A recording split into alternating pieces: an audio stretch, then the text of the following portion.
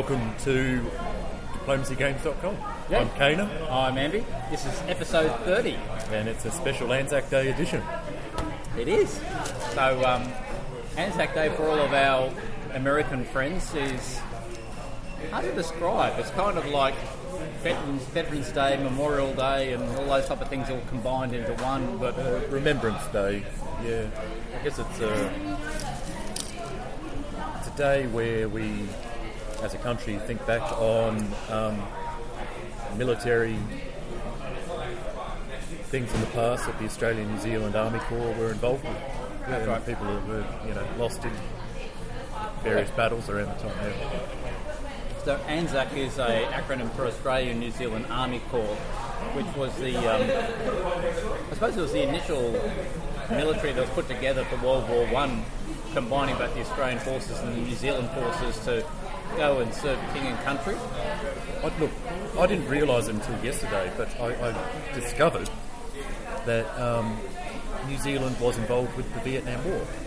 Were they? They were, yeah. I didn't know that.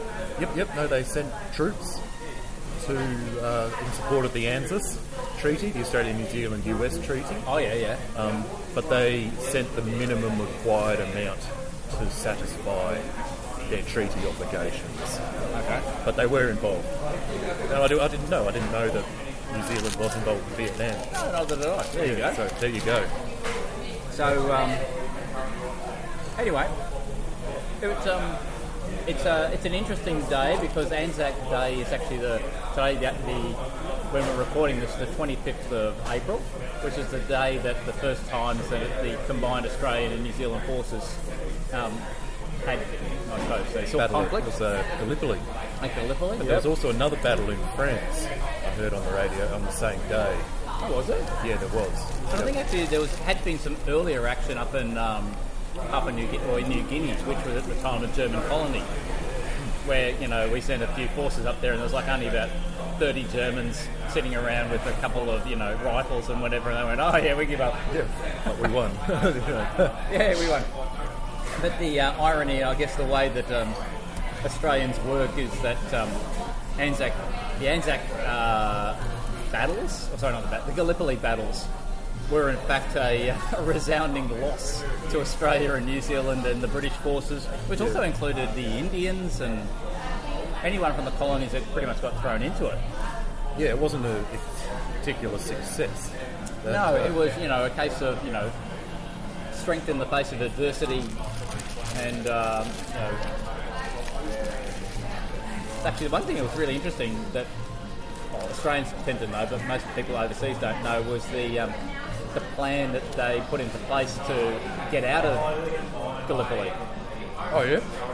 So this is all basically the Gallipoli area was like the Australians and New Zealanders and everyone would land on the beaches, and this was the idea strategically to break through the Dardanelles and go all the way up to Constantinople and punch the Turks in the nose and whatever. Yep. It was Churchill's plan.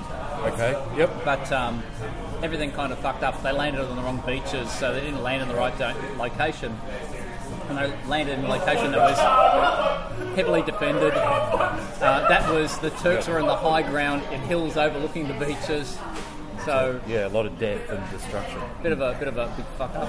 But when they decided, this isn't just working, they decided to retreat. They pulled out under the cover of night, and I think there was they set up all their rifles which were based around some type of dripping water trigger mechanism, so that they periodically, keep shooting Firing. randomly during the night, so that the Turks would still think that there was someone up there or down there. Pretty clever. It was pretty clever. Very clever. Anyway, has there been any members of the Kana family who have served over the years?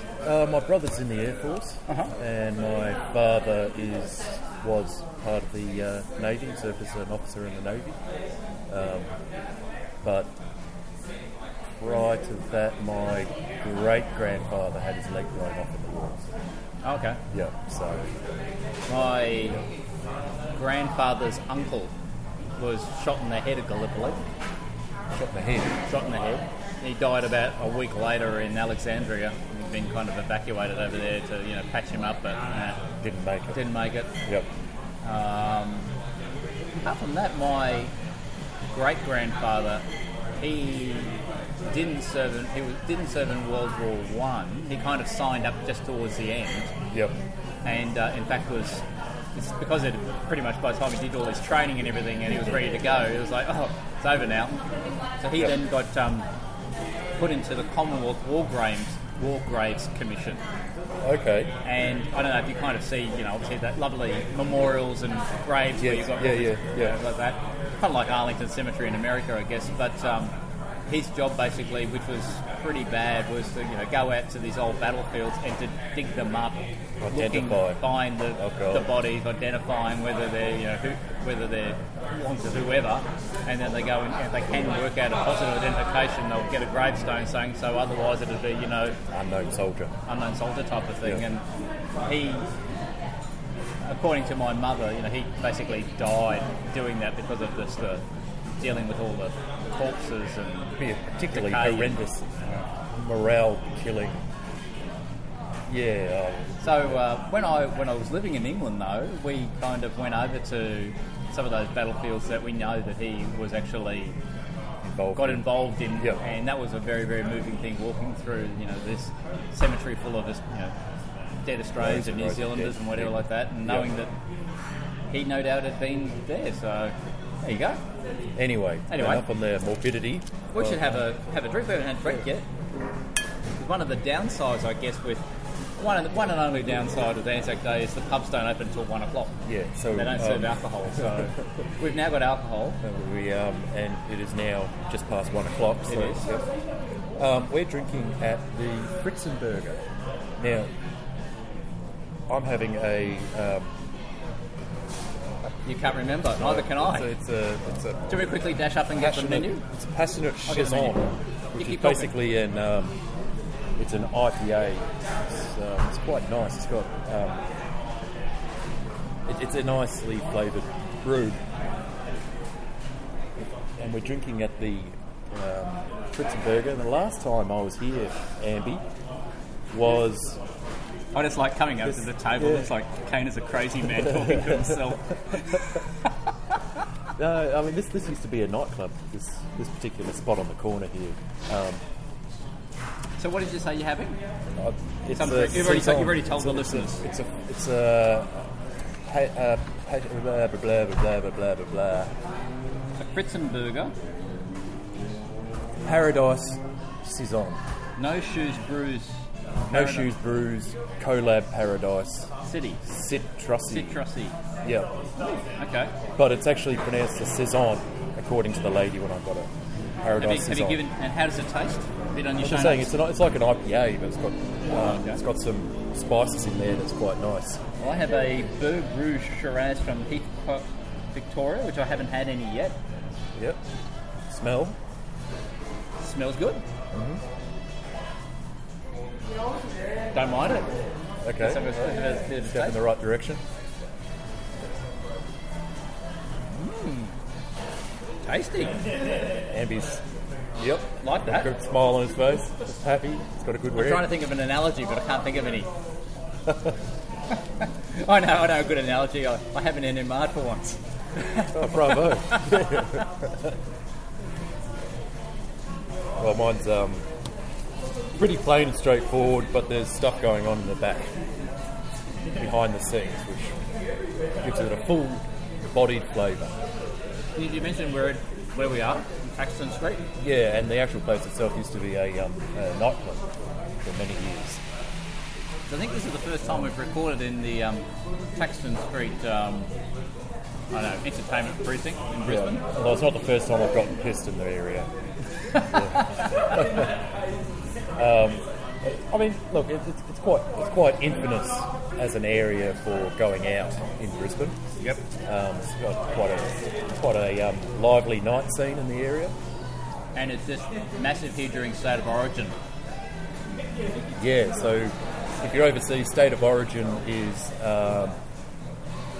it's a sporting event between Queensland and New South It's Wales. kind of like the what would you call it, like the World Cup meets the gridiron. What is it called? It's in the rugby. NFL type of thing. Yeah, it's rugby. It's a rugby game. They play the best of 3 matches. Yeah. But it's a big thing in both New South Wales and Queensland in Australia, and pretty much outside of that, no one gives a shit. No one cares outside of those 2 states. Yep. Anyway, so this episode, we're actually got an interview. We promised this interview, and we're going to deliver this interview. It's with a guy who very well known on web diplomacy. In fact, quite well known throughout the online diplomacy community. Sometimes referred to as the Godfather or God of the Godfather of online diplomacy. Yep. Kestis. Yes. Yep. Which is really cool.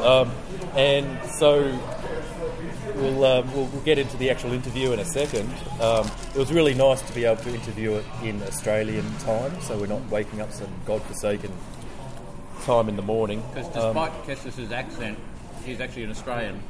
Yes. Kind of. So, I think he kind of just... Did he tell us off recording what it was? But yeah. I think he was born here, wasn't he? But when he spent time overseas and...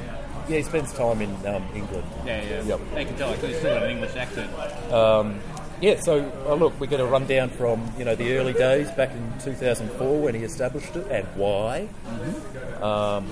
He talks about some of the early issues that was encountered with web diplomacy, and he goes into the reasons as to why he's set up the whole online diplomacy client in the first place, which is really cool.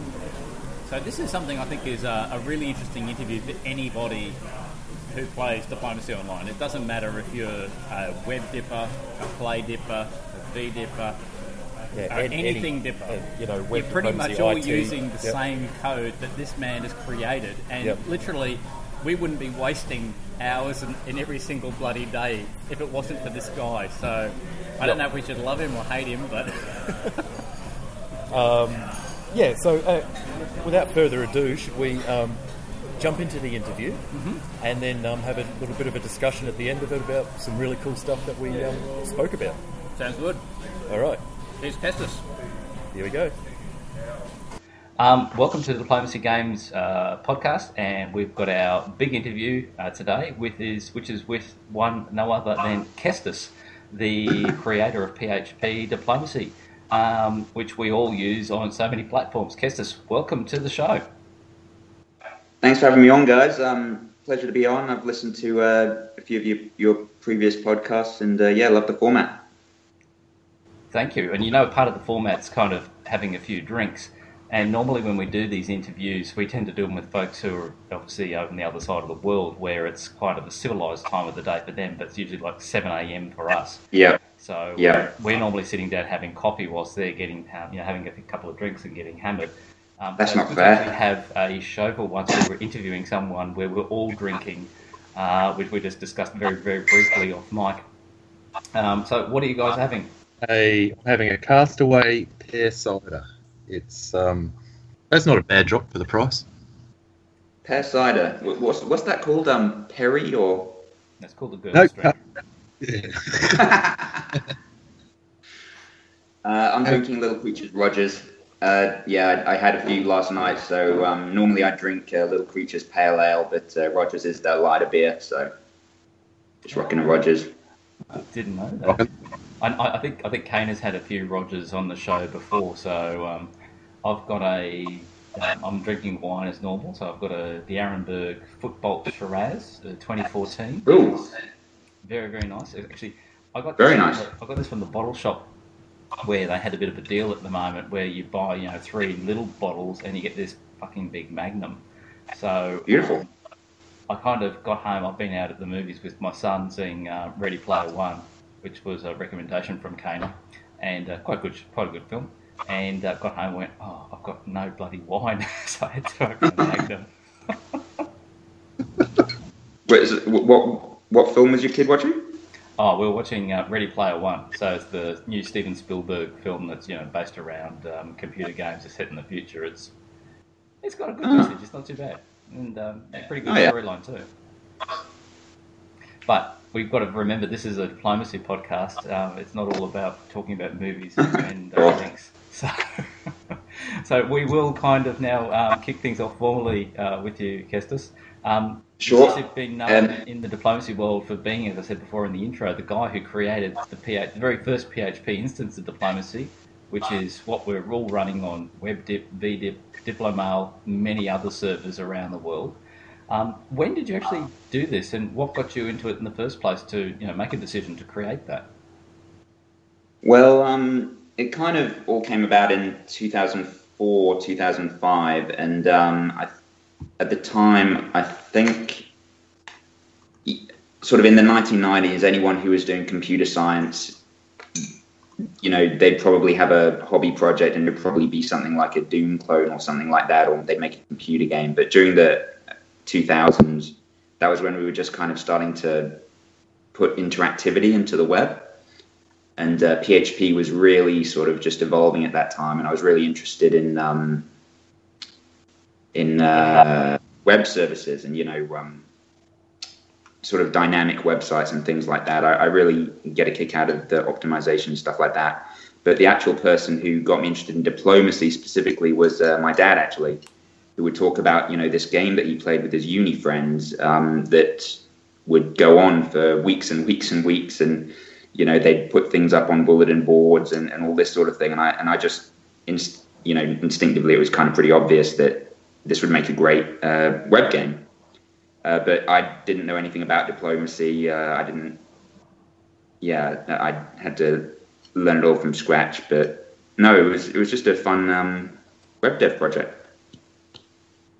So there's no, very similar to my background. My father used to talk about his time in diplomacy on, when he was in the Navy. There would have been some instances where he's talking about putting stuff up on bulletin boards and that sort of interactivity that would be really cool to put into sort of the web platform. Yeah, absolutely. Did you have to then sort of go out and find someone to play the game with, or how did that happen to sort of go, I want to make this game, I've not played it before? What step to take? Well, luckily for me, it was never about sort of playing the game, and that's why I'm not going to offer you any strategy tips or anything like that, or any expertise about real diplomacy. What I kind of liked was the adjudicator and writing the forum and just kind of that aspect of it. But the way that sort of the community built up was slow and steady. You sort of put something out there and people kind of trickle in and we'll start up a game, and it started off quite slowly, but there was a bug of some sort. I can't remember the exact details, but there was some kind of a bug that caused me to sort of bring the server offline for a while, back when the community was very small. And I then released an update, I think it was version 0.75, that at that time you sort of would publish it on things like SourceForge and these open source websites, and so you get a spike of people whenever you put out a new release. And we also had the old players that came back, and so that's kind of what really started the ignition and started things actually going on. And from that point on, we've had sort of a permanent community that's just grown and grown. And what were some of the early issues that arose? I mean, you mentioned there was an early bug in the game, in the platform. What other issues arose in the early days of web diplomacy? There weren't a huge amount of issues. There was stuff like, way back in the early days, the web technology was quite young, and the database platform that it was on was of a type that you couldn't roll back a transaction, and so you couldn't do things transactionally. And so you can imagine this creates a problem if you're doing a game processing thing where you're sort of, changing the database on the fly. And if any problem happens, then the game would sort of be ruined. But that stuff all got worked out. The bigger issue that we had that was much more problematic was getting the adjudicator right. And for a while, I loved the sort of challenge of writing an adjudicator and thinking up just myself. How am I going to write a diplomacy adjudicator? And I kind of naively had a crack at just doing it. But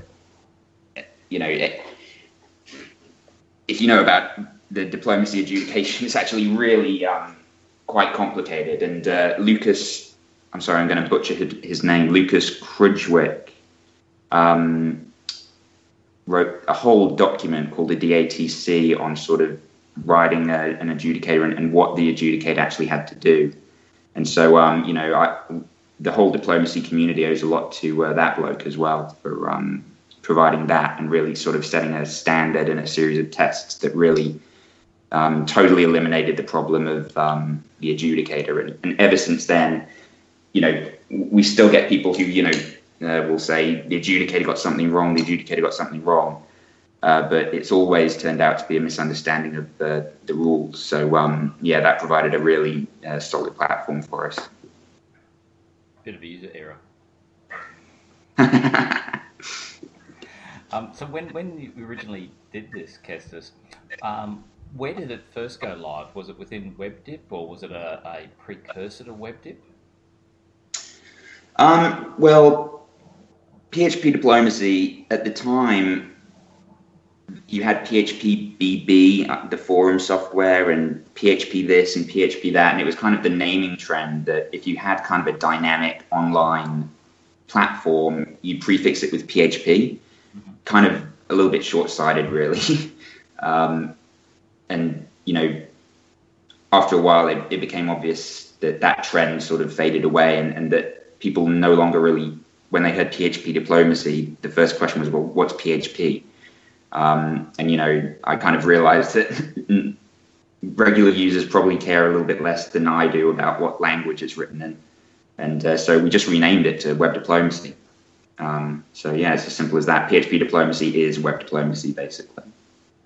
And what was the rationale at the time to make that code available? So it was beyond just web. It was kind of, I didn't really think about it.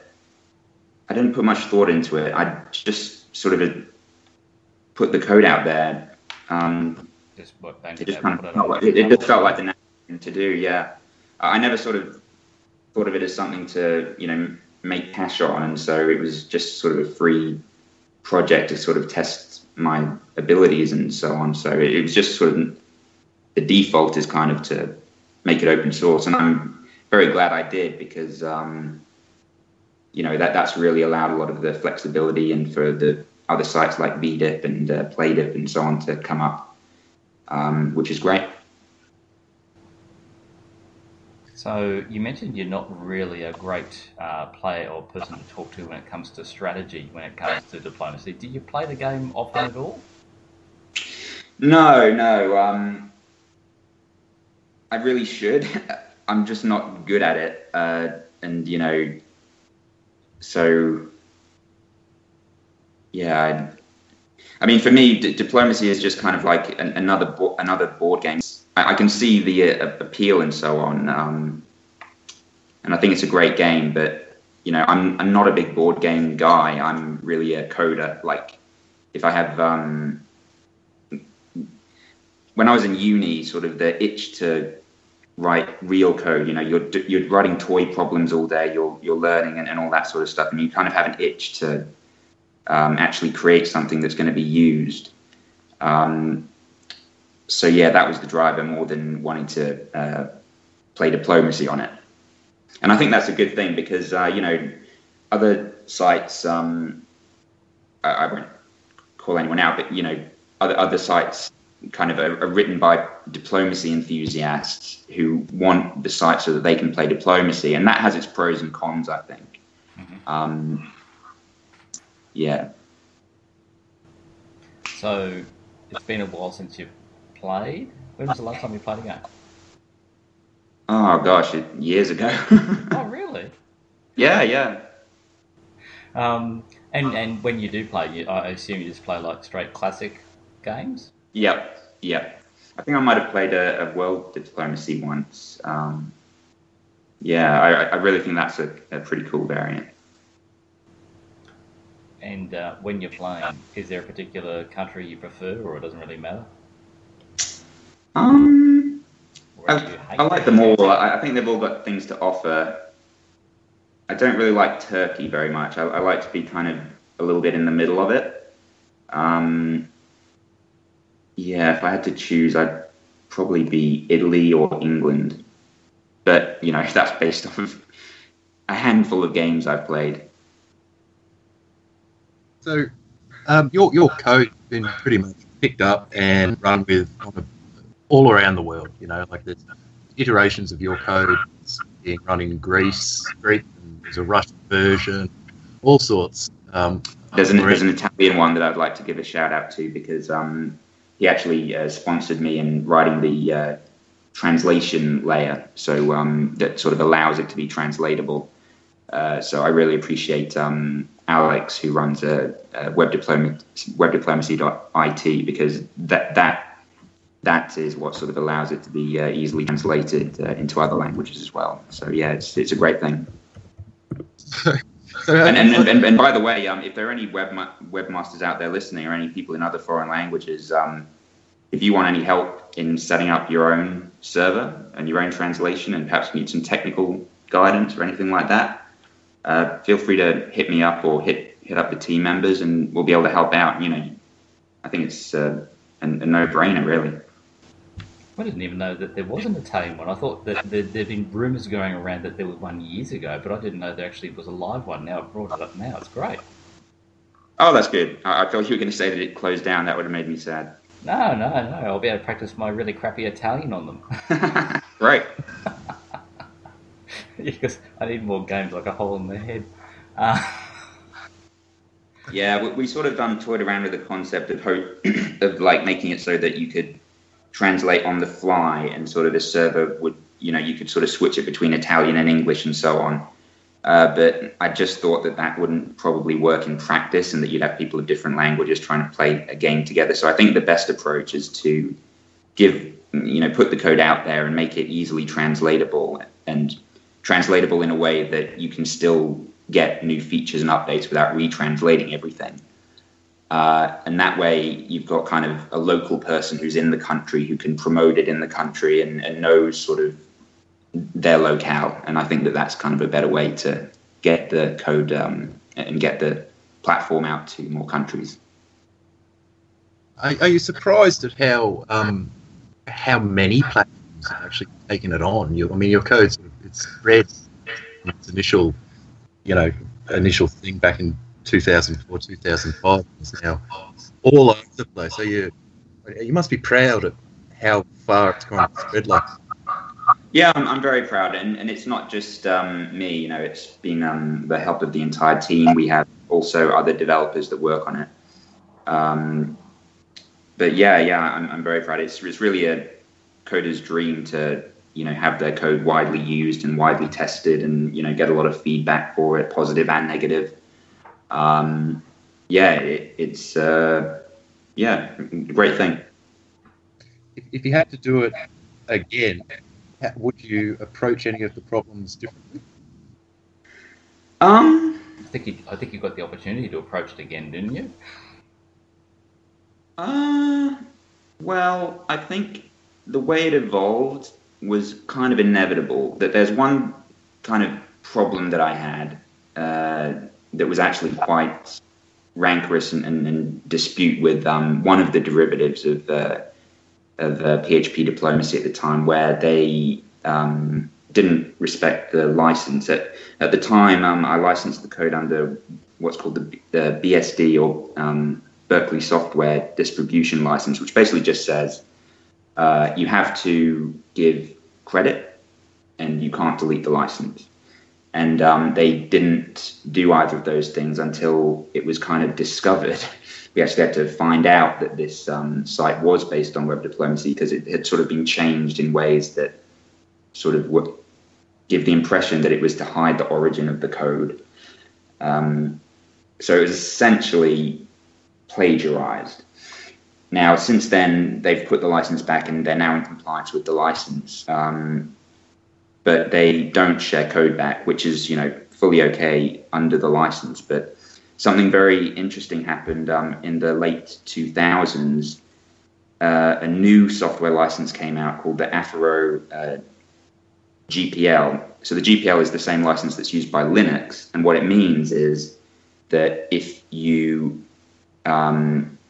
distribute the software, so if you put the software on a CD and distribute it, you have to distribute the source code as well. And so that way, no one can sort of take Linux and turn it into Microsoft Windows and then sell it. The problem was that there was no license that offered that sort of protection for the internet, because you don't have to put out the software on a CD, you only install it in one place. And so it was kind of a loophole that allowed a company, for example, to take PHP Diplomacy, say, and commercialize it, and there was no license that could actually stop them, that could sort of say, okay, you can do that and you can commercialize it, but you have to share the code back. But in the late 2000s, this new license came out that was specially designed for sites like Web Diplomacy that wanted to be open source and sort of have this positive code sharing arrangement, but which previously didn't exist. So if I had to, but again, that license wasn't available when I first started. So no, it's hard to think what I would do differently. I think the outcome has been just fine, and I'm satisfied with it. When this originally was put together, Kestis, presumably you're developing the adjudicator and all the process and the code around the normal run-of-the-mill classic board. But WebDip and others have obviously, and particularly VDip, have got a lot of different variants using the same adjudicator and the same code to render different maps, different experiences for players and so forth. Did you know that was a possibility that was going to occur, or a likelihood, or was it just by pure chance that the code was robust enough to be able to support different maps, different variants and different rules? Well, I'm glad you asked that question. One of the bits of code that I'm most proud of actually in Web Diplomacy is this variant layer. And so what happened was people wanted to create variants, and they wanted to create variants before Web Diplomacy really had a good capability for it. So what they do is, if you want to create a variant of the code, well, what do? You download the code and you write in changes into the adjudicator or into the system itself that sort of encode those changes. The problem is that then if an update comes out, you have to reapply those changes, and you can't kind of take the changes you've made and easily transfer them over to some other server. And also it meant that as you added more and more variants, like how many does VDIP have now? I don't know. 100+. Yeah, it's insane. And it's wonderful. And the variant system basically is a layer that was added in after I noticed that people were sort of creating these variants, and that, it was really important to people to make it so that you could set up a variant, but that it's kind of in a little box, but that box can sort of reach out and hook into the system without changing it. So basically within a certain game, the variant developer has a lot of, a huge amount of scope. Like you could literally write a variant that plays chess if you wanted to. So it came about after the community started modding, and some people had to redo their variants in the new system. But so no, I didn't think of it initially, but the variant support, once it was added, I think is a very successful system, and it's really let people like Oliver Orth from VDIP innovate a whole lot. So you've recently been involved in a project to work on the code at WebDip, which I'll get to in a moment. But have you had much discussion, much involvement with some of the other admins from the various other instances of PHP servers and so forth for Diplomacy? Well, one thing I should note is that I'm not nearly as active as I used to be in the community. We have a team that sort of runs the site, and Zoltar is the sort of day-to-day administrator, and also doing sort of making strategic decisions and choosing the moderator team and so on. So yeah, I've really taken a step back, because in uni, or when you're sort of writing tedious code, you want to do something interesting. But these days, for better or worse, I do that as my day job, and so it's very hard to play guitar all day and then come home and play more guitar. So I have had to step back a bit. I mean, that makes a lot of sense. I mean, we had Zoltar on the show many episodes ago, I think it was, and I think that at the time he was, let loose the little secret that he had about that he was getting you involved to help with the code overhaul within WebDip. How did that actually transpire? Why did you get involved back into it all over again? I never really left permanently. I just developing it sort of slower than I would like. I just don't have the time that I'd like to devote on it. For example, it turns out that there's a problem with the new forum integration where if you ban a player on Web Diplomacy, the ban doesn't carry over to the forum. And so it was discovered that people sort of have to be banned twice. And, that was, quite a nasty bug, because, and it's still there. So it's something that I'm hoping to sort of fix this weekend or next weekend. But, yeah, it is difficult to sort of code when you've been coding all week, and that's just a sad reality. But I do my best, and I appreciate people's patience, and I also appreciate the other developers like Tim Jones and all the people who contribute patches, which is just wonderful. And can I just jump in here and say that the forum is actually quite a nice piece of retroactive work. It's got that feel of the old forum to it, but it's it seems like it's a lot compatible with what you'd expect a forum to look like now. So a big pat on your back there, because I think it's a good-looking piece of work. Yeah. I set out from the start to sort of try to not make it like a separate forum, forum.webdiplomacy.com, and that's kind of a different theme, and it's different. I wanted it to be sort of integrated into the site. So PHP 3 is a great piece of software. It has excellent templating features. So it was actually, just a couple of weekends of work to do. So yeah, that was a project that went very well, and I think people are appreciating the new forum. Of course, there are some people who prefer it the old way, and very, very typical in software. But you can't please everyone rather. But especially WebDip. I think on the whole, it's been well accepted. WebDip players obviously tend to be very, very passionate about many things. Yes. I'm sure the way they feel about the forum is one of many different things that they feel need to speak.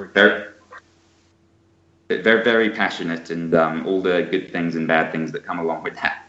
No, but I wouldn't have it any other way. So you're starting to sound like a diplomacy player already. You haven't offended anyone, but yet you've kind of covered all your bases. Sorry, I didn't like that. I was just saying that your response was the type of thing that normally a diplomacy player would actually say. You've gone out to very not offend anybody, but you give yourself a bit of wiggle room for how you get out of that situation. Well, so you're better than you think. Maybe I should give this diplomacy thing a try. Well, it doesn't hurt. It's always a bit of fun. I'm pretty sure if there's a game that you were involved in on WebDip, you'd find so many people would love to play it. I think I had the same experience when I had one of the very few games with Ollie over at VDip. Right. Is it sad that I would be risking the few points I have over 100? I don't want to be one of those players that only has 100 points. I'm sure being on the admin team, you can probably top yourself up. Yeah. Rule of law is a vague term within the diplomacy world. Yeah, I've actually had people ask me, couldn't you just go behind the scenes and look at the messages people are sending? And it's like, yes, I could do that, but that would be pretty sad. What did you like, Kestis, around the chance to go back and do some changes recently to the WebDip code? What things there were a bit of a challenge for you? What was of interest for you? What were you kind of proud of that you nailed?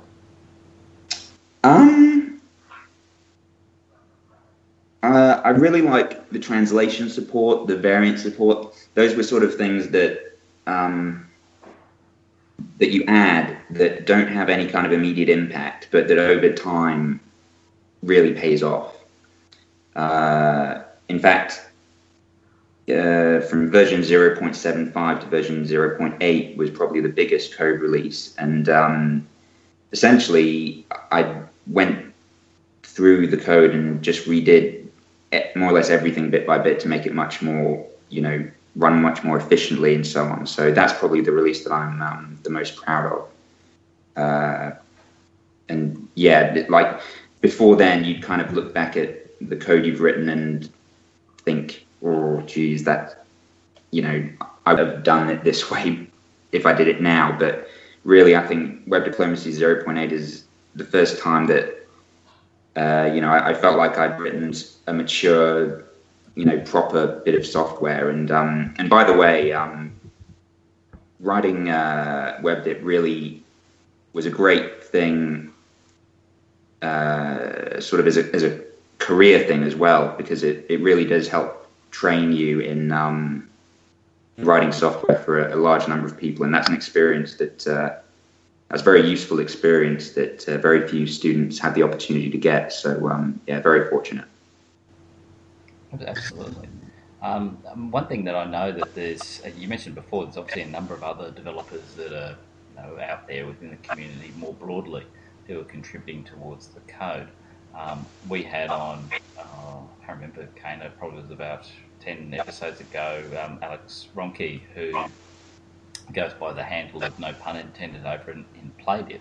And one of the things he talked about was his intention to start looking at the way the core PHP code works, so it's far more extensible, I guess, rather than having to do little hacks into variants to kind of trick the way things work, so the way it actually renders and operates.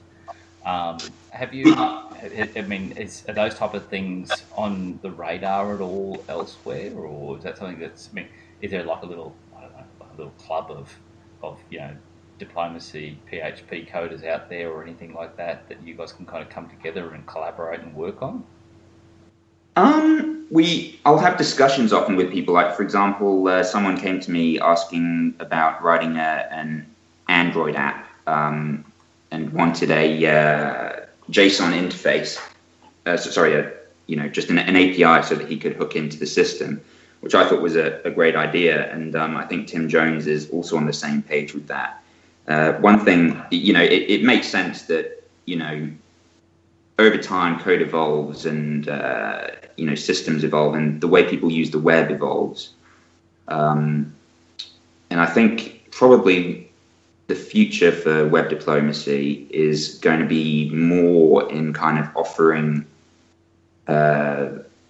more of a service that can be consumed by various platforms. I mean, it'll always have a web presence, but I do want to open it up more and perhaps open up the possibility of submitting orders between servers and so on to sort of duplicate games and really making it so that the community is a little bit more mobile between sites, so that if people can, come up with a better version of WebDip or whatever, that, the migration between servers is less painful. And so any work that people do on that, I think, is great. But it's a chaotic thing, open source. It tends to be the guy that sort of actually goes and that's what really drives it. And, you can have meetings and plans and so on, but ultimately it just comes down to someone sitting down and doing it. And, the best kind of interaction you can have with the developer is a pull request on GitHub. And by the way, can I just say huge shout out to GitHub, and Linus Torvalds for creating Git. It's a wonderful system for projects just like this. It's just a hand-in-glove fit, because you can so easily fork the code and do whatever you want with it, and then send your changes back in and annotate them and discuss them and approve them, and it's all free. And a huge shout out to I appreciate them. Let's put it that way. Absolutely. I'm much the same way as you. I've kind of had a bit of involvement with GitHub over the years from a professional point of view, so it's a fantastic resource. Yeah, absolutely. When we're talking about code, I mean, there's a number of, there's some variants out there which are more like play-by-forum variants or so forth, because the way the online adjudicator works, it's currently limited very much to having two unit types, armies and fleets, and although you can kind of do a bit of a hack on what those happen to be. So like I'm thinking of things like nuclear diplomacy, or I think there's what's the one, Kana with the UN one? Powers and no, I can't think of it. New World Order. Some of those, basically, you look at, it's done by a play-by-forum thing with the adjudicator, because the software doesn't support, having an army and a fleet and an air force, or I'm thinking of another one, which again, was no pun intended, which was Disillusion, which is, you got armies, air forces, I think, and navies. I can't remember. So, do you know if there's any scope within the code to be able to support more than two unit types, if that was something that was to be developed in the future? Yeah, absolutely. I mean, I've never run into that as being a particular problem. One thing is that variant developers, I put out the platform for developing variants, but unfortunately, I don't really get a lot of direct feedback from variant developers myself. So I have to admit, I wasn't aware that people found that were dealing with that constraint. So I think perhaps it's probably only a minority of variants, but it's the type of thing that when you think about the way a game's played, standard run-of-the-mill diplomacy, it's no problem at all. But when you start looking at some of these things, which is more set in a modern context, having an air force capacity or a nuclear capacity, sounds really cool. Something is quite different. And it sounds like it would be a worthwhile change. I'll tell you one thing that is supported within the current system, because we recognise that people would want to store different sorts of data. There'd be variants that weren't just sort of rule changes and things, but there would be other different types of data to store. And so there is kind of this abstract variant data table, which I believe you can associate extra data with down to a pretty fine level. So it basically kind of lets you sort of record numbers against a game.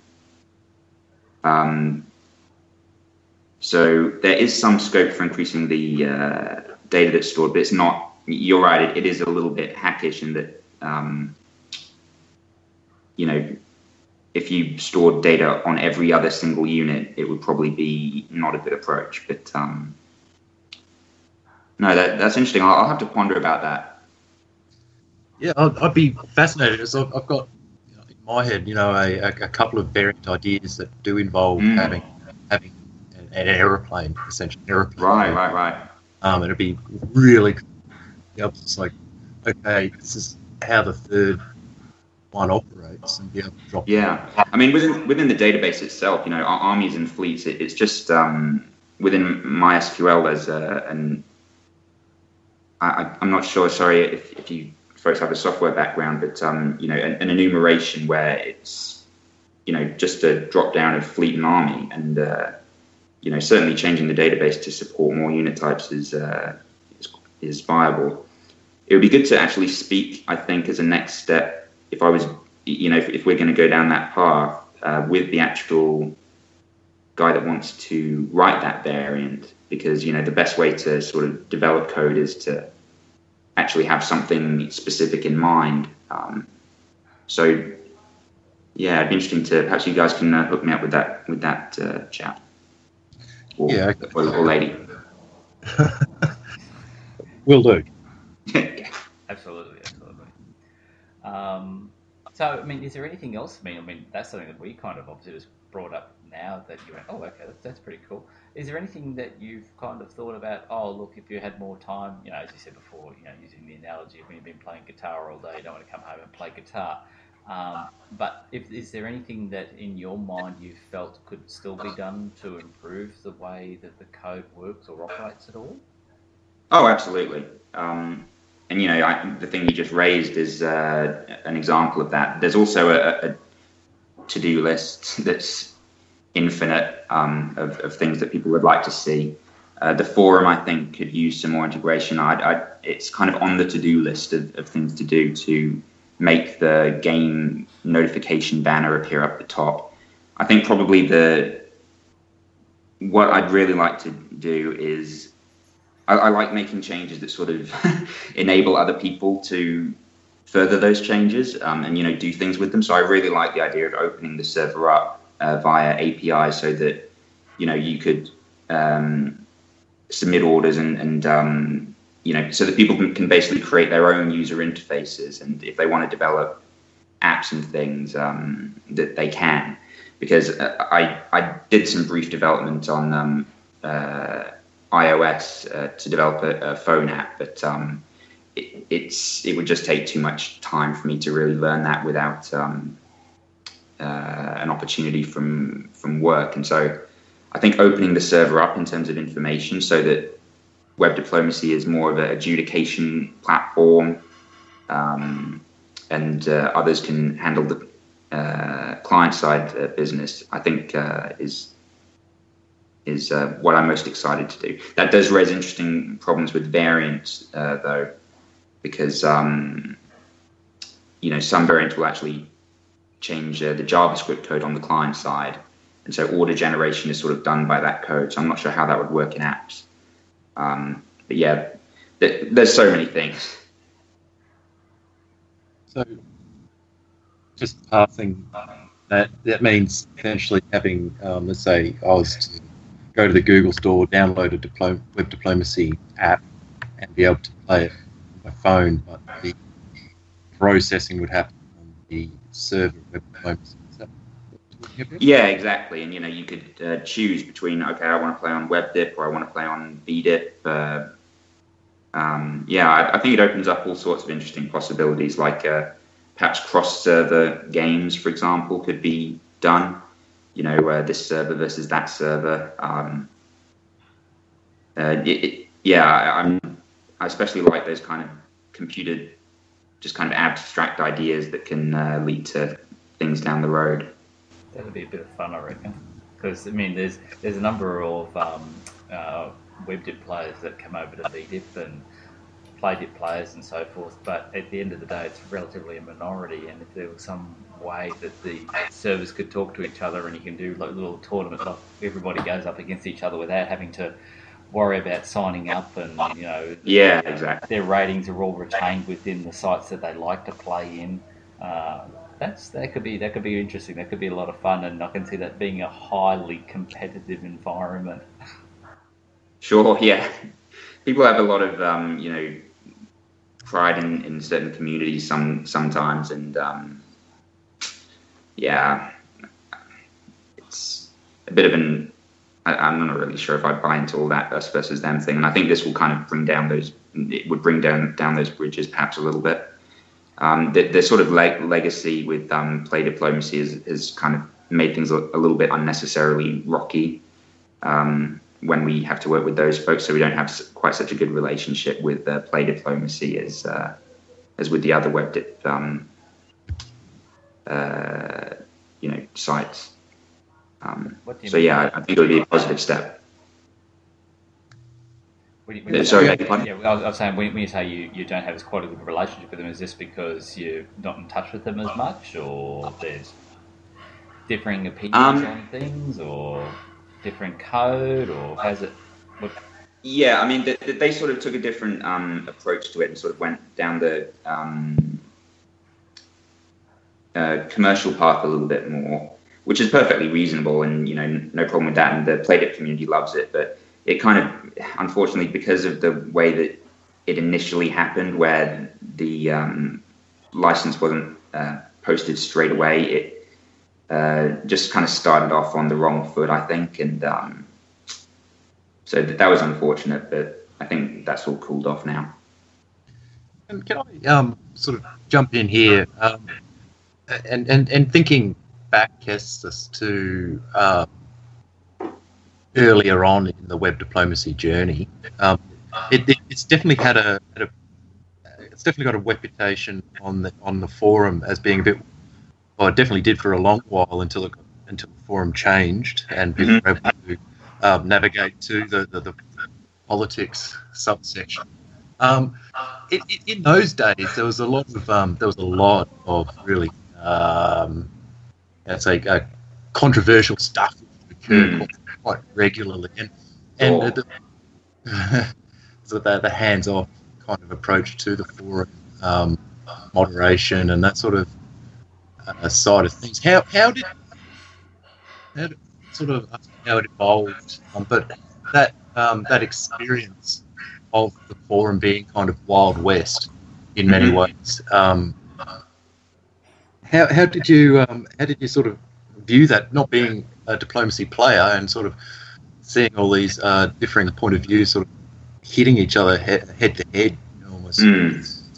I mean, that must have been quite an experience, sort of being the runner administrator of the site and having this quite vigorous, sometimes rancorous debates happening on the forums. Yeah, it's a balance. I kind of came from a background of having seen a lot of forums killed by over moderation, and so that's really where my kind of attitude of, if you don't like a conversation, you can just block it, but let people chat about what they want and really try not to moderate things, because that way, you can have these lively debates and people can post, last one to post wins or whatever, and just sort of have fun in whatever way they want.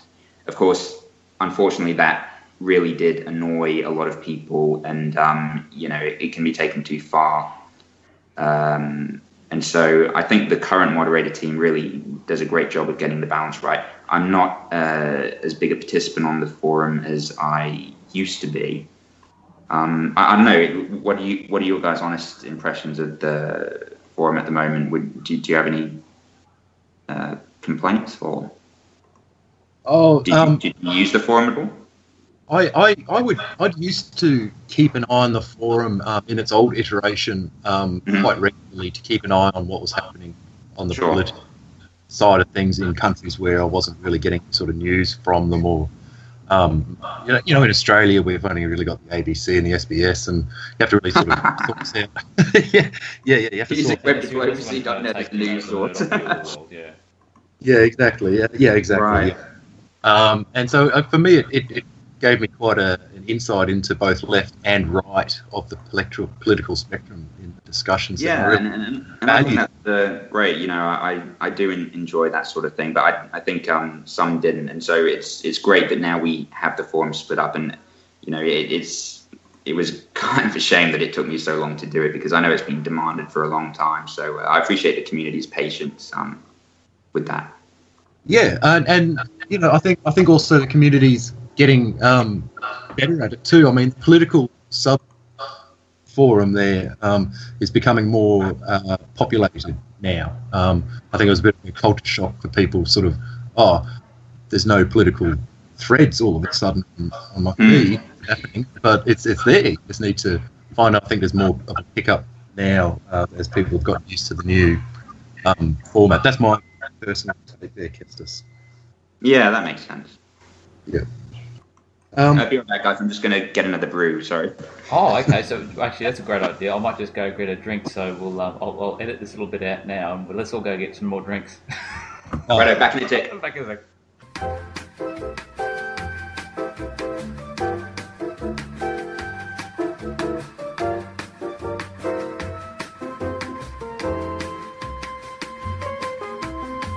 How are you? Are you folks involved in the face-to-face community at all in Australia? How are things over on the East Coast regarding diplomacy? I think it's great that it's an Australian podcast. Is that just a coincidence? Do you think, or in some ways, that because I moved to because most of our users are American, right? Sorry to interrupt you.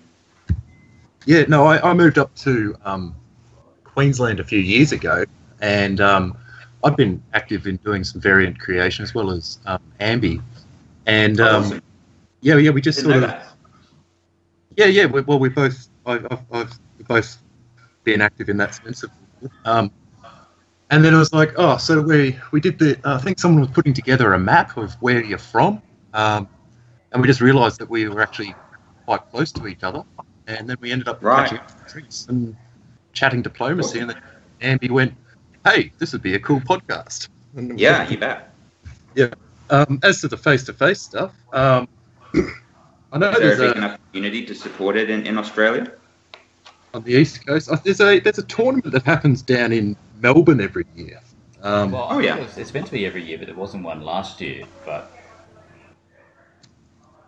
Thinking about going to it actually, if they but I've said that each year since I've known about it, but I haven't yet. Sure. so everyone's got their drinks and everything now. Yep. Cheers. Oh, yeah, cheers. Wait a sec. I've got a glass of water here. Wait, ready? 1, 2, 3. There you go.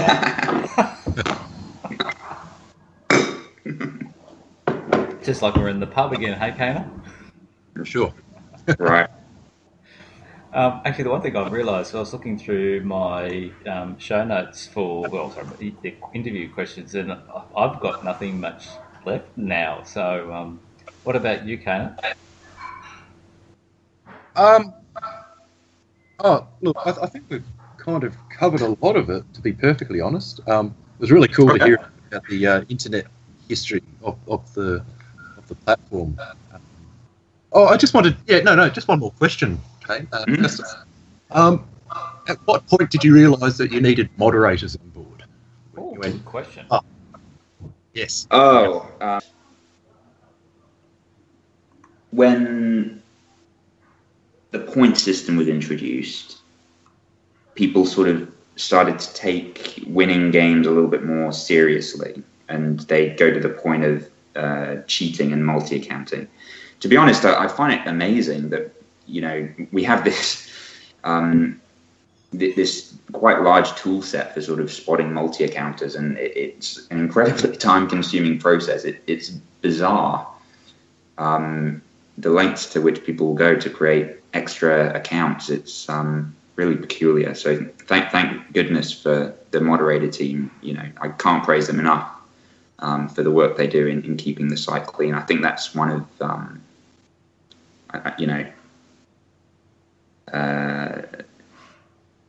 it's very important, and they do hard work. But imagine the mentality of it. I'd like to sit down with one of these folks and discuss what the motivation is. It's weird. What led you to wanting to make 16 different accounts to Yeah.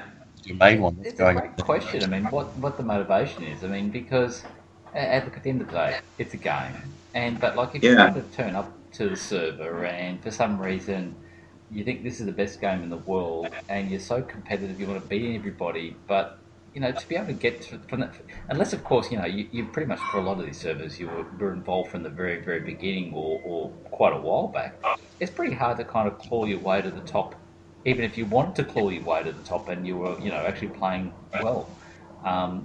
To kind of expect that creating multiple accounts and doing all this type of stuff is going to get you towards the top, and I don't know. Yeah. It's a really good thing you said, Kes. I'd actually probably love to interview somebody who's been busted for multi-accounting or something like that. Why? I tune into that. I mean, the thing is that also, eventually you're going to get caught and your account will get suspended. So how far do you think you're going to get? And you, because of the way the point system works, you sort of need a pyramid of accounts underneath you to sort of accumulate those points. it's very odd, but hence the need for the mod team. And it's an important thing to, I think, to have there. I mean, one thing I did probably about 3-4 years ago. My son had obviously been paying too much attention. Well, not paying too much attention.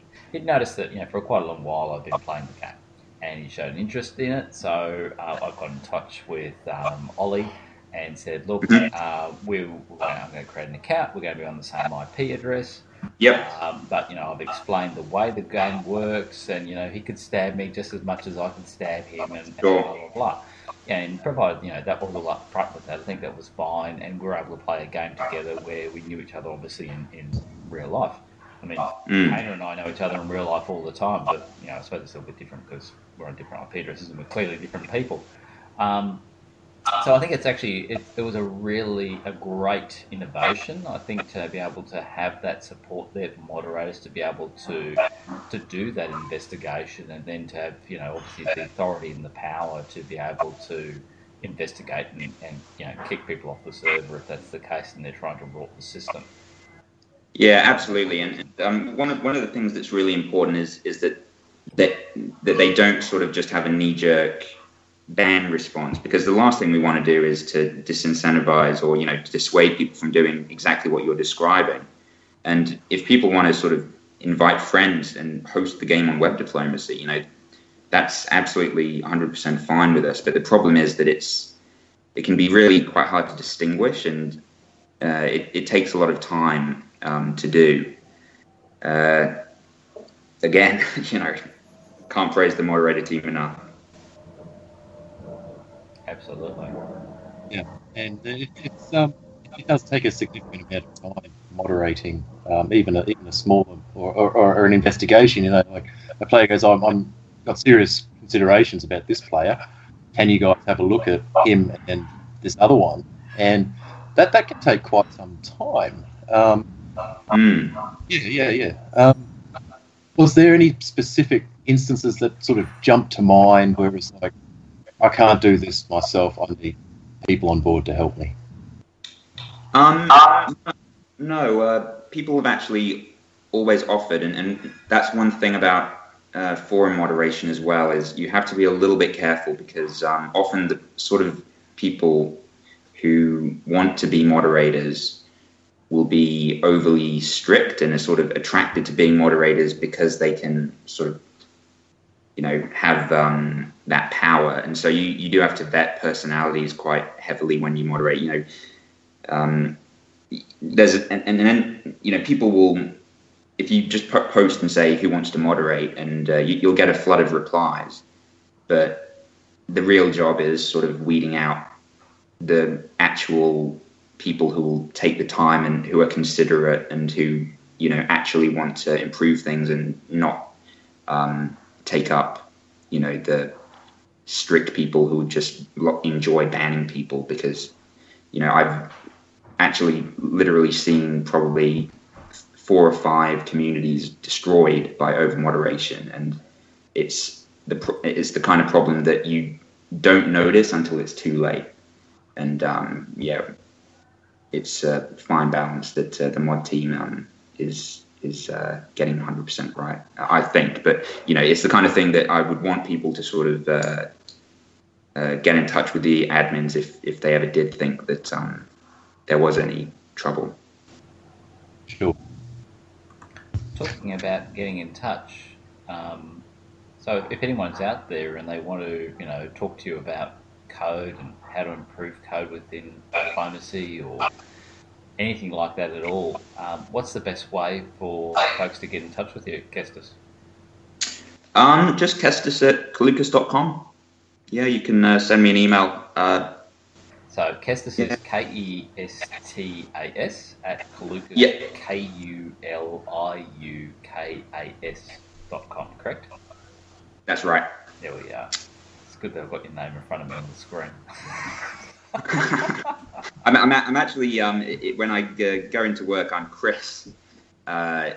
It's a sort of sad but true thing that putting on your resume, it's best to have a Western sounding name and to not sort of have this trouble of foreign-sounding name. But you got a very British accent. So what's the family history, the heritage there? We're half Lithuanian, quarter German, and quarter English. But I was born in the UK. But I've lived in Australia most of my life. I'd consider myself an Australian. So why did the family move to Australia? Actually, it was because my dad was studying human anthropology, and it turns out that the University of West Australia has a wonderful anthropology department and someone who was a real expert in the field. So we actually moved out here to pursue my dad's studies, which was really fantastic. And my mum's a midwife, so she was on the list of what are they called? Yeah, exactly. Oh, that's great. So, do you go back much at all to the old country? Yeah, I do. I work for a UK company doing ship simulator stuff, and so that gives me a lot of opportunities to fly back once every couple of years or so, whenever there's a good excuse. Yeah, I love the UK, but it doesn't feel like home. I've got a friend who, when I was living in the UK, he was an Australian, and he had like the most English accent you could imagine, but like he's ethnically Indian, and he was like, he came from Perth as well, and he just would speak so highly of Perth and Western Australia and Australia in that order. You know what I mean? So, right. Oh, that's sweet. Yeah, but lucky bastards now in the Cayman Islands, I think, to working for a legal firm over there with, obviously filtering people's money in and out of different accounts. I don't know. Sounds lucrative. It sounds like he'd probably make a fantastic diplomacy player. Yes, you bet. Kana, do you have any more questions for our lovely guest, Kestis?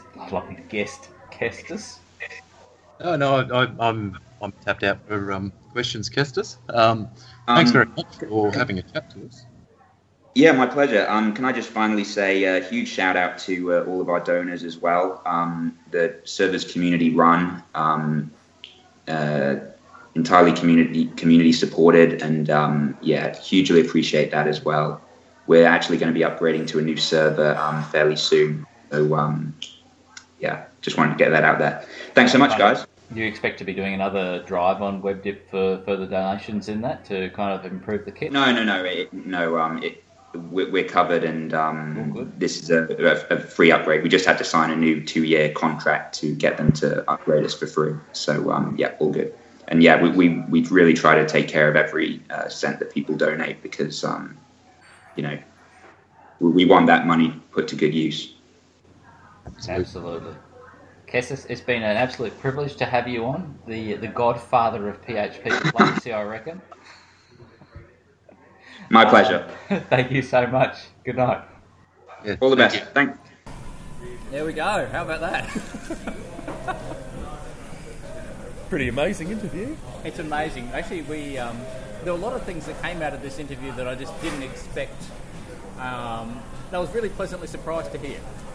Well, at the very start, though, you sounded a bit shocked when you found out he didn't actually play much diplomacy. It's a bit weird, isn't it? I mean,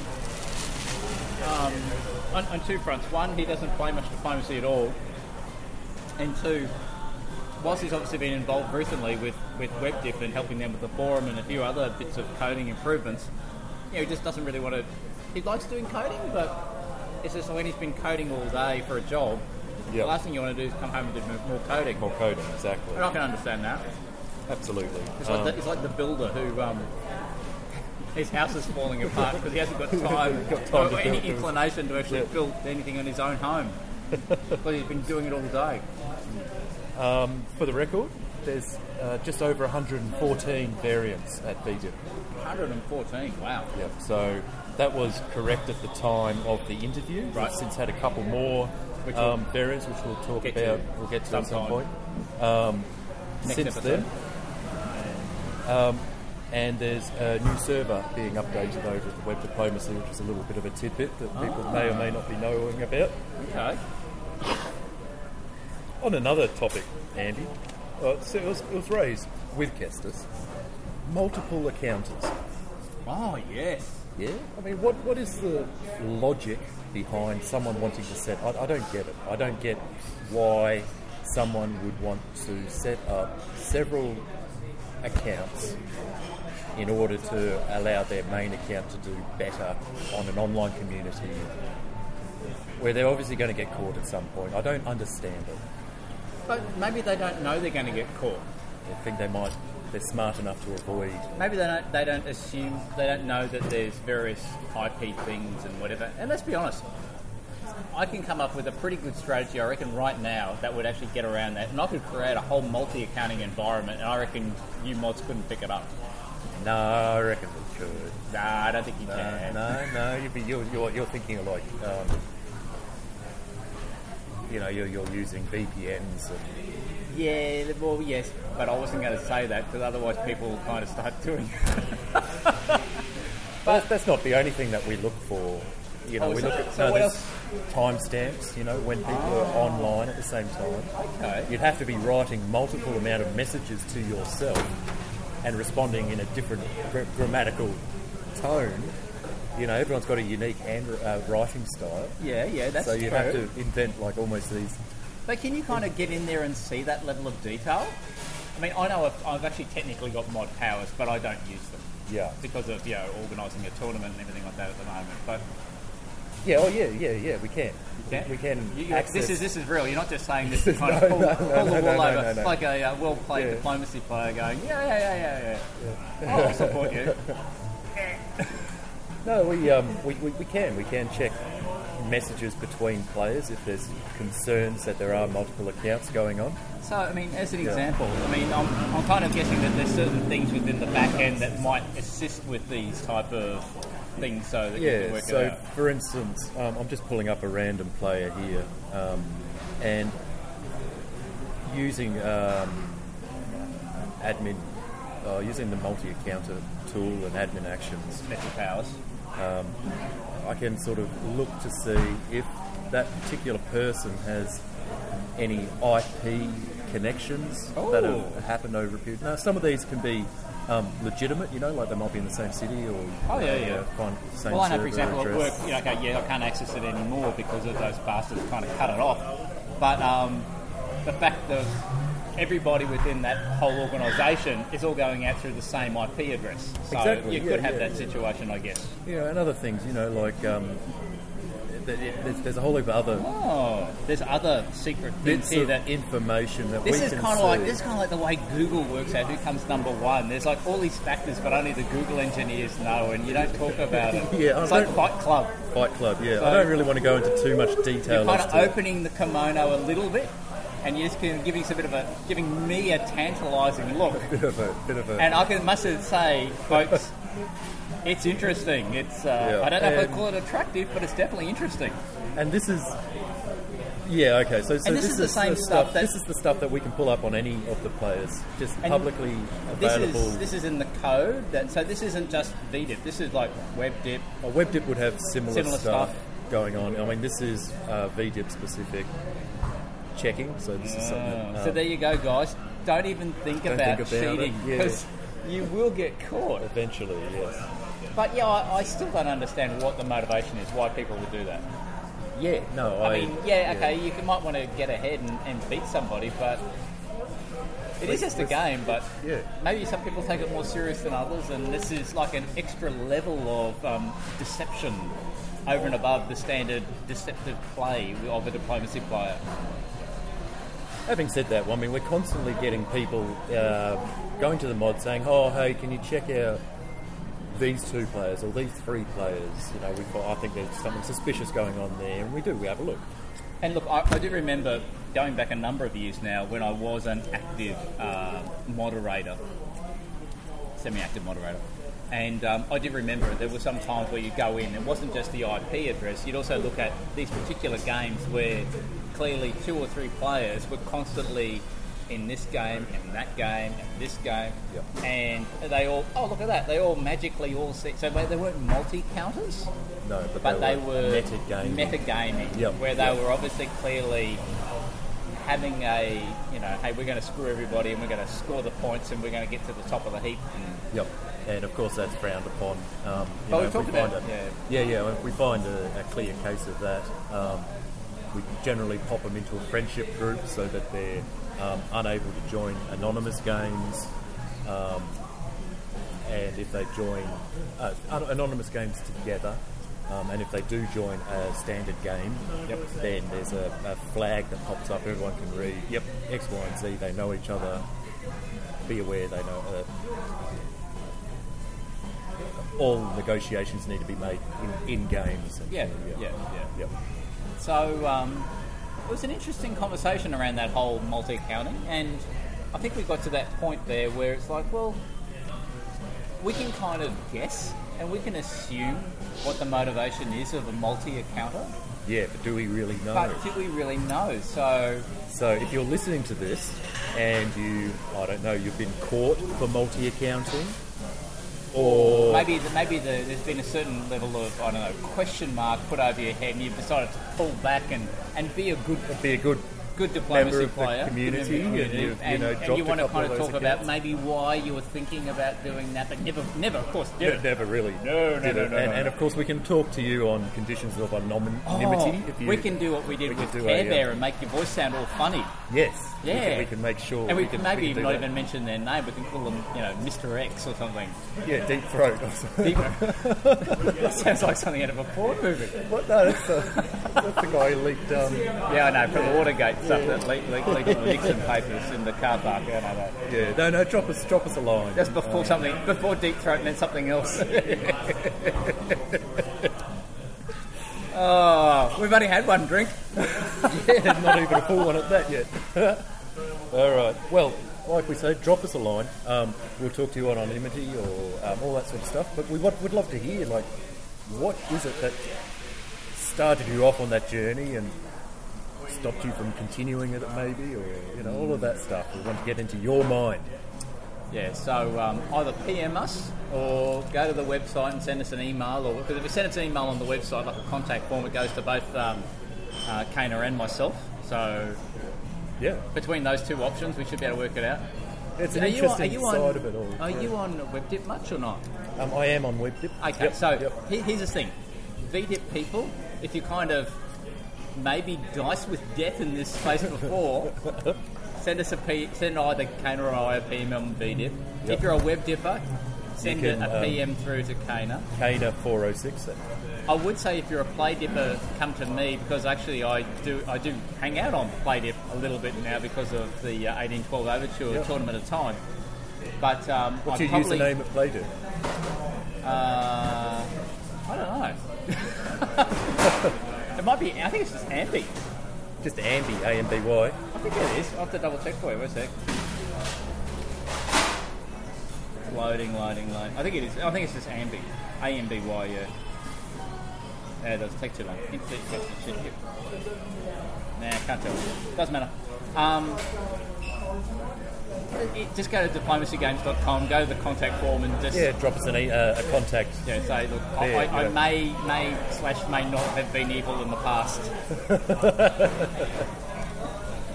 Other things that were really interesting, I thought, which I was very pleasantly surprised about to hear, was our discussion around the number of units. Oh, yeah. So and this is something that hadn't been really... that Kestis hadn't really thought about. No. And I know in the past, because I've previously, as you know, had that idea of a nuclear diplomacy game where you had I had to kind of compensate and get around the existing code restrictions, which only allows for 2 units. Yep. Which is obviously normally Army and Navies. Yes. And I was having to think at the time of, well, maybe I have to combine Army and Navies together into conventional forces and rebrand the other one as being a nuclear force. Oh, but yes. What we're talking about here is like something like within New World Order, something within Disillusion, where you actually have 3 different unit types. Yes. So Disillusion has Army, Navies, and Air Wings. Yep. I'm pretty sure a New World Order has what? Does it have Armies, Navies, and nukes, or does it have Army, Navies, planes, and nukes? I think it's got planes and nukes. Wow. Yep. But from what Kestis was saying, it's like, okay, well, yeah, the code's been written for only 2 because that's what I expected, and Yeah. didn't think anyone would actually play a game that's got more than 2 units. But when you start thinking, and that makes sense, if you build the code for a game that's based around World War One, You're only really looking at 2 units. Yep. it's only 2 units. Yep. But anything within the modern context, you're looking at least 3, if not possibly 4. Yes. And you could kind of easily code each one of those units to have their own default operating behaviour when it comes to either movement or strength or... The tricky part with all this would be that I would imagine that if you introduce a new unit type, you would then have to make sure that the code. DATC adjudication Oh, yeah. system still holds up with that additional thing which happens, because it's a pretty fundamental code. It would need to work in such a way that by updating then the adjudicator, it would... deprecates the wrong word, but it's basically, it would ignore the fact, if you're playing a game that only had armies and navies, it just automatically goes, oh, well, I'll just ignore any other unit type. Yep. So, I thought Kestis sounded like, that sounds interesting. I haven't really thought about that. And, I mean, we've been told in the past from various developers, developers and admins saying, you know, it's 2 units, it's 2 units only. Love what you're thinking, but can't do it.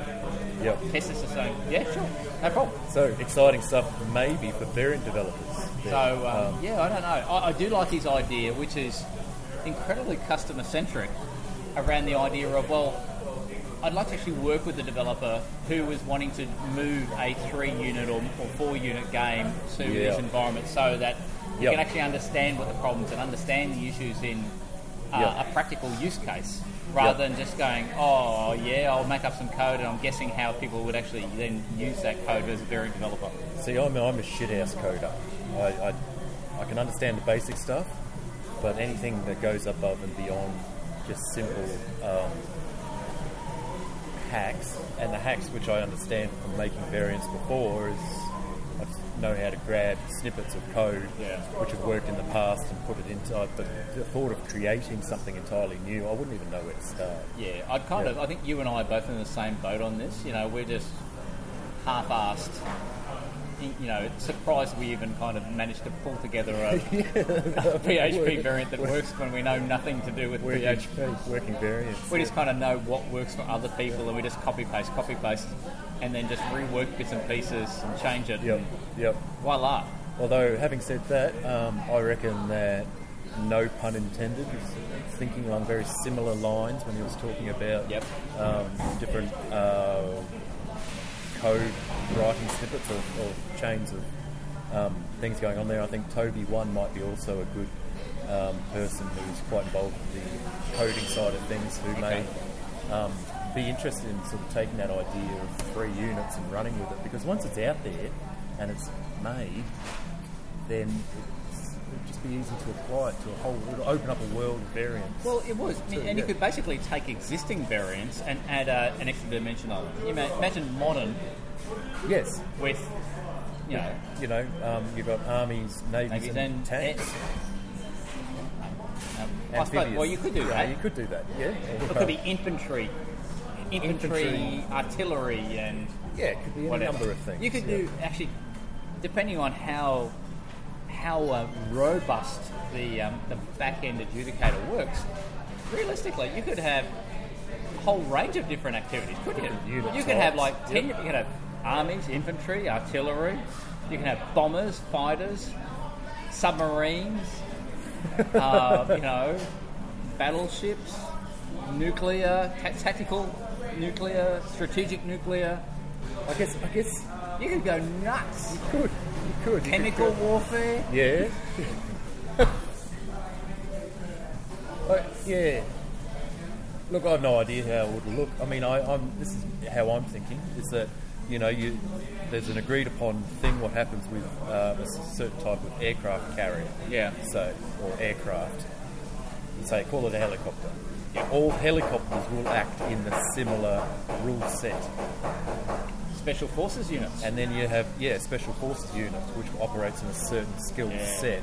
And depending what you want to do with that variant, you select that particular unit type, and then you can call it whatever you want. So the helicopter unit might be able to convoy any unit from A to B within a 2 territory radius. Yeah.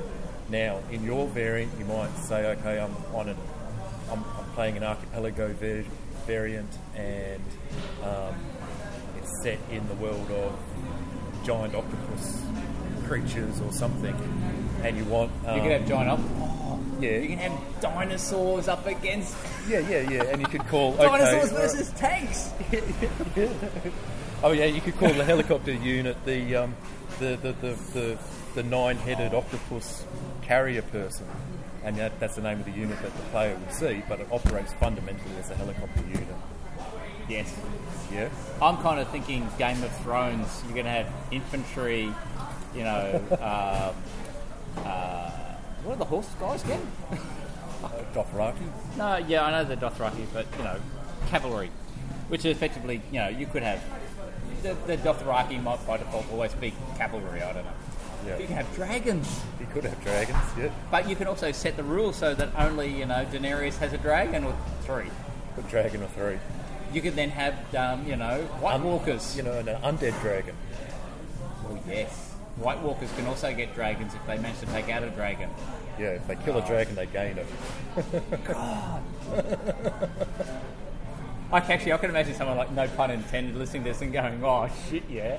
It's just like wacky ideas. I like that stuff. Anyway. So, a great interview with Kestis.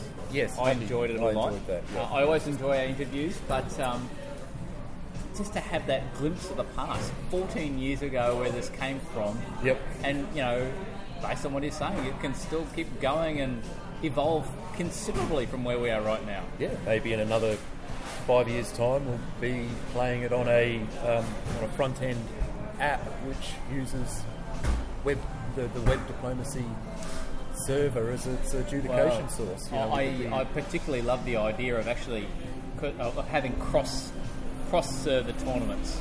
That would games. be, Because at the moment, there have been plenty of instances, like I think over in WebDip, where they've tried to bring together players from the PlayDip community and VDip community and play within that for like online diplomacy championship and things like that. But I think Captain Meme did a really good one, which is 1 versus 1 tournament. And pull people from all over the spectrum. But this way, like, you could kind of maintain your rankings and how you go and your and ratings on your home server. If you happen to be primarily a play dipper or a V dipper or a web dipper, you can still come to this area and just come together. It's like, it's pretty cool. Quidditch World Cup. Yep. I don't know. Now, right, on to other matters, Andy. We do have one other thing to talk about before we kind of close up the episode, but we are drinkless. Do we want to actually... We've been going for 32 minutes plus an hour for the interview. It's an hour and a half. Do we want to just wrap it now and just go to the next joint, or you want to keep talking about the next thing? Actually, you probably want to talk about the next thing first and we'll get a drink. Yeah, we'll get a drink, we'll talk about the next thing, and we'll be back in a sec. Okay, we'll be back with the next thing after some more drinks.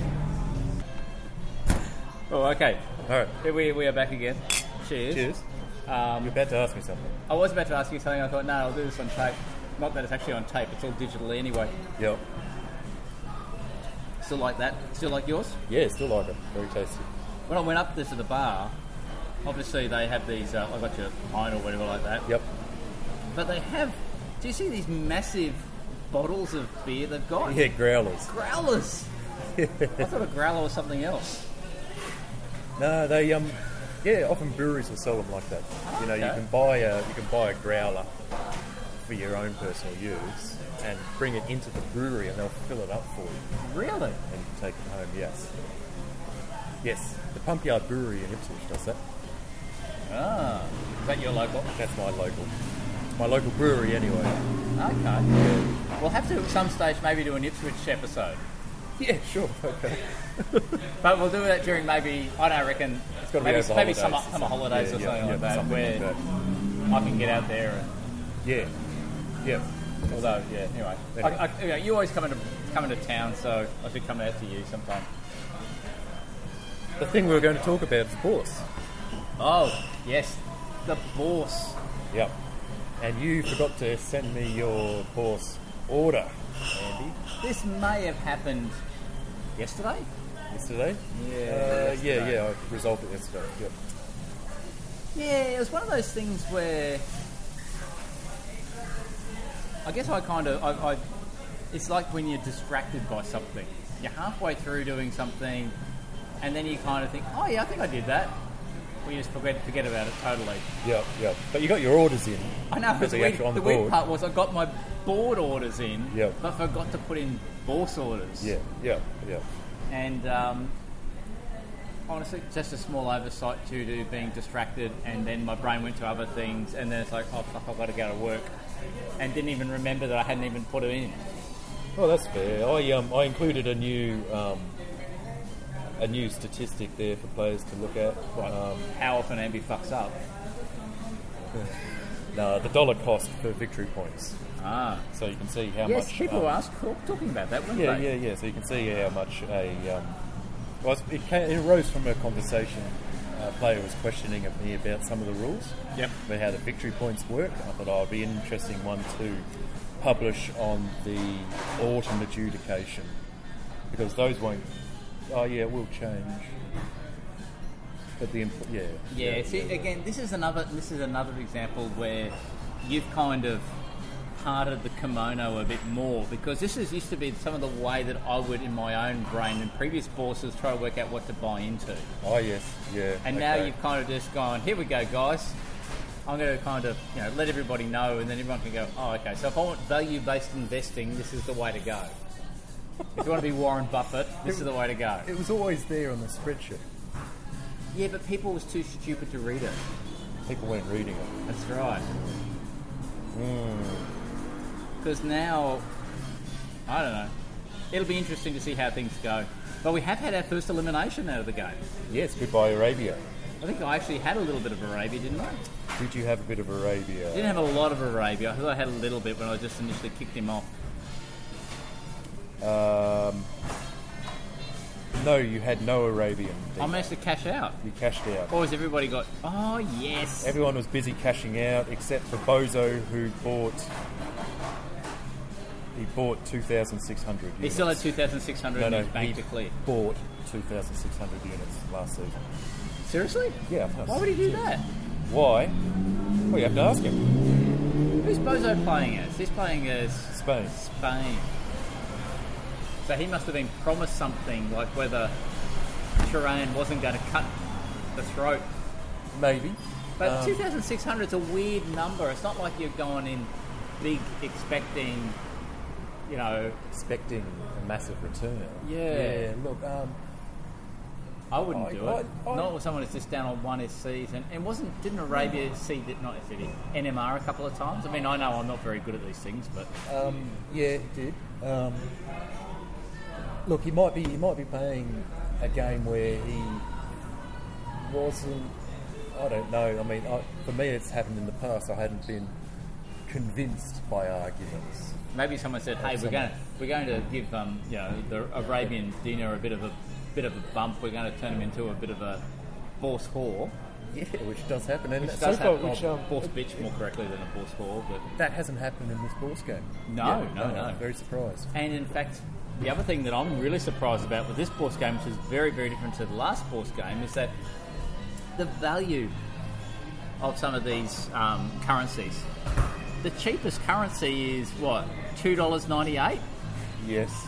That's like incredibly high when you consider that back in the days of Bourse 1 and Bourse 2, it was not uncommon for currencies to be worth 20, 30 cents. In some cases, I remember, I think the very first time I spiked a currency, it was down to like about 7, 8 or 9 cents. Yeah, so it hasn't been allowed to be... It wasn't allowed. So people have wised up to previous strategies, which is a good thing in the sense that people are... There's been investment across the board as opposed to group think spiked investments. Yeah. But there's one little problem about that from my own personal perspective. Feel like you're going to miss out on a buy at some point. Well, no, it's not that. It's just the fact that the currencies aren't dropping to a value, which means like, yeah, you can make a killing on it.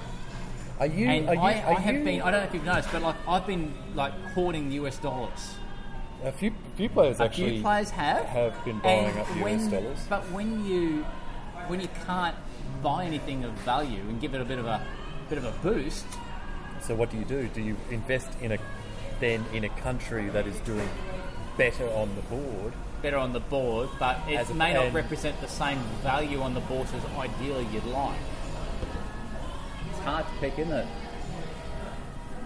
Turan seems to be going quite well on the board. Turan's doing excellent on the board. Well done. That's Turan. Leif, isn't it? Yes, Leif. Yep. Yes. Taking out Arabia. Well, that was a swift stab. I mean, this is what spring 904 now. But as I said, it was made a lot easier by the fact that Arabia did NMR once, or if not twice. Yep. And there's interesting stuff happening. I'm interested in what's happening in Africa. Well, yeah, because Oxum, who is, I can't remember off the top of my head, has stabbed Roughhouse, who's Egypt. Because Roughhouse and Dr. Recommended got into a bit of a fight early on.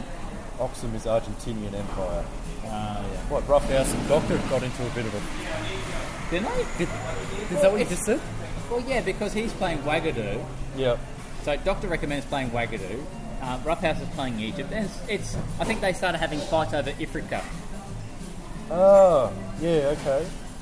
And then I think... You're in conflict and then with my Spain. Understanding might be that perhaps Dr. Recommended maybe managed to persuade... My reading of the board is that he persuaded Argentinian Empire to then kind of stab Roughhouse and come and get him.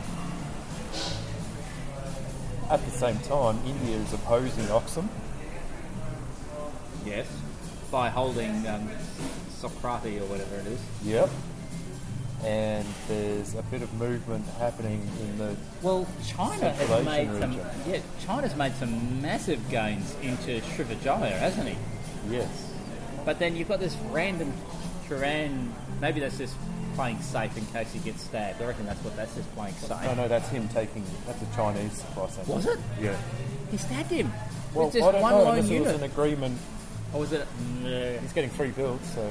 I don't know. I reckon. How much is Turan's currency worth? Turan is currently trading. I'm going to have to make sure this episode comes out on the podcast after I've actually made my purchase. What's it? Hang on. Turanese mana is currently trading at $13.94. That's one of the most expensive currencies. It is the most expensive currency. But what's its VP value? It is $116.16 for one victory point. So the French franc is more expensive for a victory point. Well, French franc that's too expensive. When France is being just screwed over by Spain and Germany, Yes. So he hasn't got. that's the not going to be price. around much longer. And Unless, of course, it Chinese- gets turned into a bourse bitch. which is possible. You know, there's a few people around who understand that concept. Yeah, it comes down to how much you've bought into them, you know what I mean? Yeah, which is it's And this is the interesting how thing, it's whenever different. you play bourse, it's really critical to try to get your allies, using inverted air to buy quotes, your to buy your currency and vice versa, because then you've got a vested interest not to stab each other yes, and take each other out. yeah. You're having said that, you're trading currently at the moment. Ambi is one I'm of cheap. the cheapest. I am ones cheap. for the victory. Maybe it's because people know how unreliable I am, and I'm likely to get whacked at any moment of time. And let's be honest, if you look at the map, I'm not doing very, very well. Well, you're not exactly overrunning the board with your army hordes, are you? But No. you did take Sicily. You know, congratulations on that. With a little bit of help from Egypt, so thank you, Roughhouse, for that. you know, I'm still kind of... On the flip side of it, it doesn't look like anyone's against you either.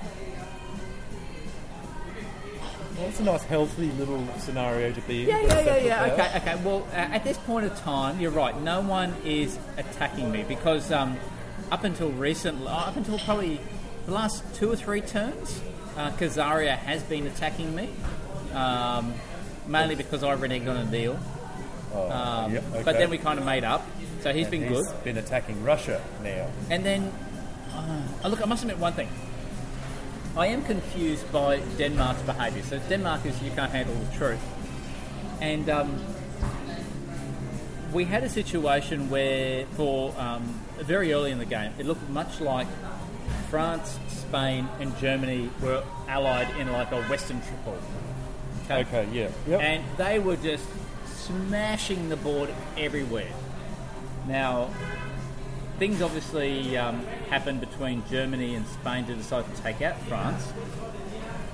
But because of the impact of the Western triple, it made sense that Denmark, Russia, and myself tried as best as we could to counter that Western triple and theoretically maybe get, Wagadu involved to counter Spain. Okay. Now that France is being taken out, that friction between, or possible friction between Spain and Wagadu doesn't exist anymore. Well, I don't know. I mean, France is not in a terrible position, honestly. I mean, he's got an outlying in Rome. He's lost He's only lost Narbonne but he gained and Lower Lothringia. Burgundy. He gained Lothringia. Oh, he regained Lothringia Yeah, so he's only back. losing one unit, and he's got a cluster there around. Look, it wouldn't surprise me if he was to mount a Rally. bit more of a. So you think his currency is undervalued? I don't know. Look, if you buy it when it's low and it goes But it's the most expensive currency, so it's not low, Kana. Well, here's the thing, though. If you look at, but that's the cost per victory point. But the actual currency value of the French franc's $7.27. Yeah, you're right. It's not really that good a deal either. No. Whilst mine's cheap as chips, $5.28. You got to look at the dollar cost ratio to victory points. Who's the cheapest? Russian ruble, $3.38. No, $3.38. $3.38. 3 Vajian Zanji would be the cheapest at $2.98. It's actually interesting. Those currency values do have a fair reflection of how those players are going on the board, because both are getting fucked over. Yeah, and that's a good thing. That's a good thing that the board. Well, it's not a good thing if you happen to be Srivijaya or Russia, but Srivijaya, I think, just on from an observational point of view, I wonder how much. Well, Shrivi and India are supporting each other. Friendship going over here. India's coming in to help Shrivi against China. Yep. If Tehran continues to build in, how many builds does Tehran 3 get? builds. 3 builds. So this is build anywhere, isn't it? Yeah. Yeah. China's fucked. Get out of Chinese currency as quickly as you can. Yeah. Oh, Shrivi. Yes. Shrivi. I wonder. Okay, guys. This episode is not coming out until after I put in my next boss fight. Guaranteed. Guaranteed, is it? I'm going big and Shrivi. That poker machine's going to start revving up again. Pull that handle. Just don't forget to enter your orders. Hey, what currencies went up this year?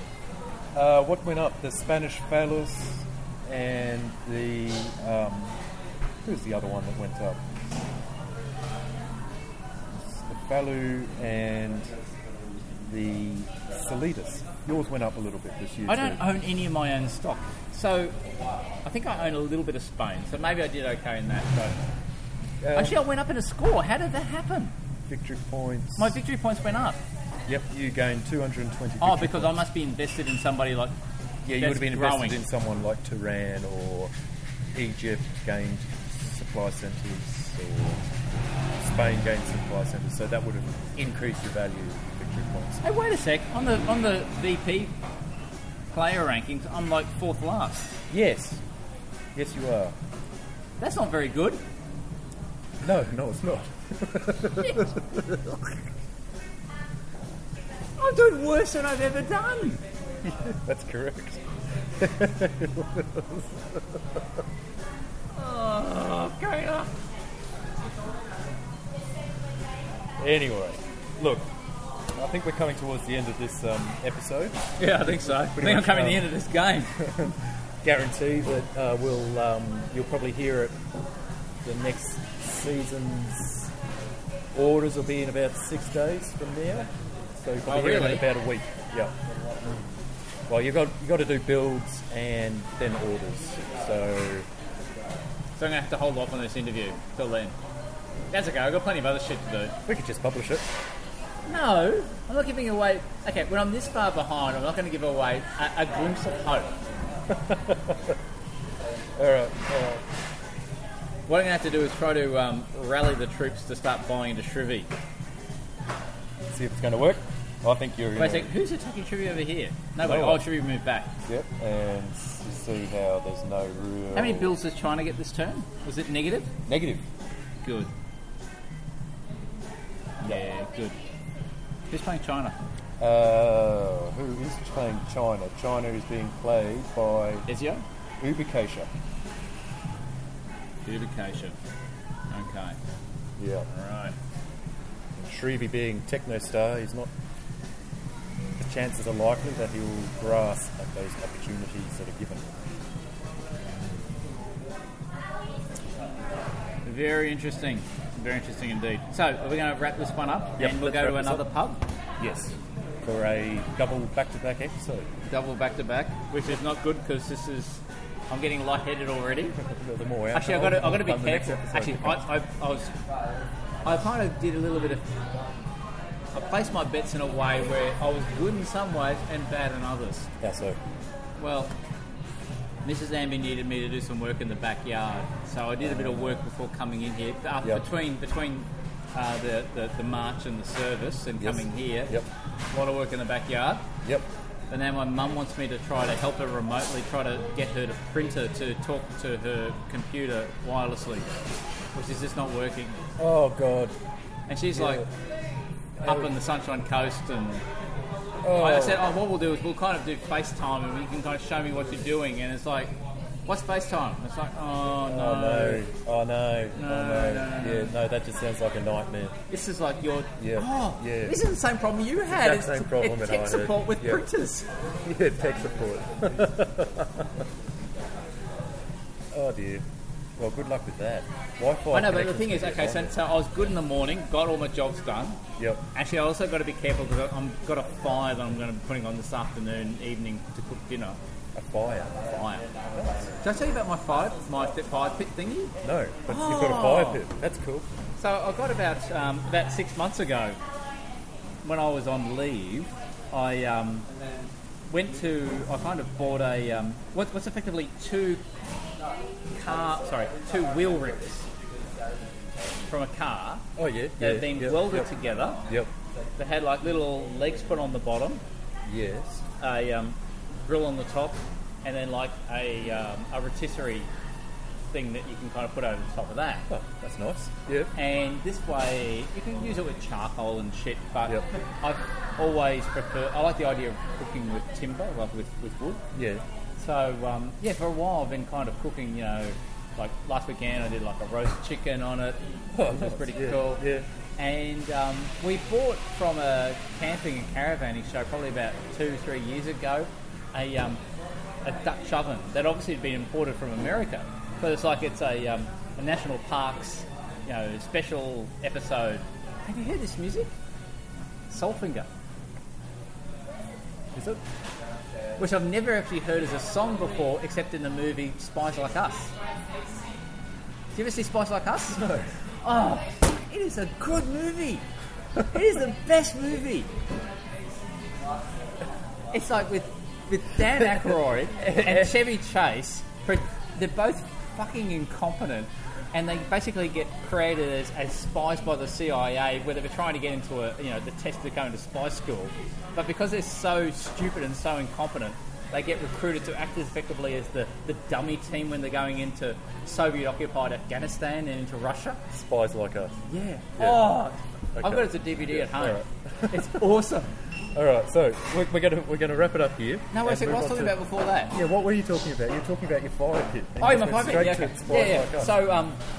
So I've got this Dutch oven that we bought 2-3 years ago, and it's from the States because it's like some type of centenary of national parks or whatever, and it's like branded around Yosemite National Park. Yeah. And cooking with Dutch ovens. On a side note, I used to think, in fact, for a very long time, most of my life actually, I used to think it was Yosemite. Yosemite? Yeah. You seem to be Yosemite? Or Yosemite? Yosemite. Yosemite. Yosemite. Yeah. What do you call it? Yosemite? Yosemite. Like Vegemite. Oh. Yeah. It's the American version of Vegemite. No. Got a nice big hit of my wife vitamin B corrected you me put on on that one. toast.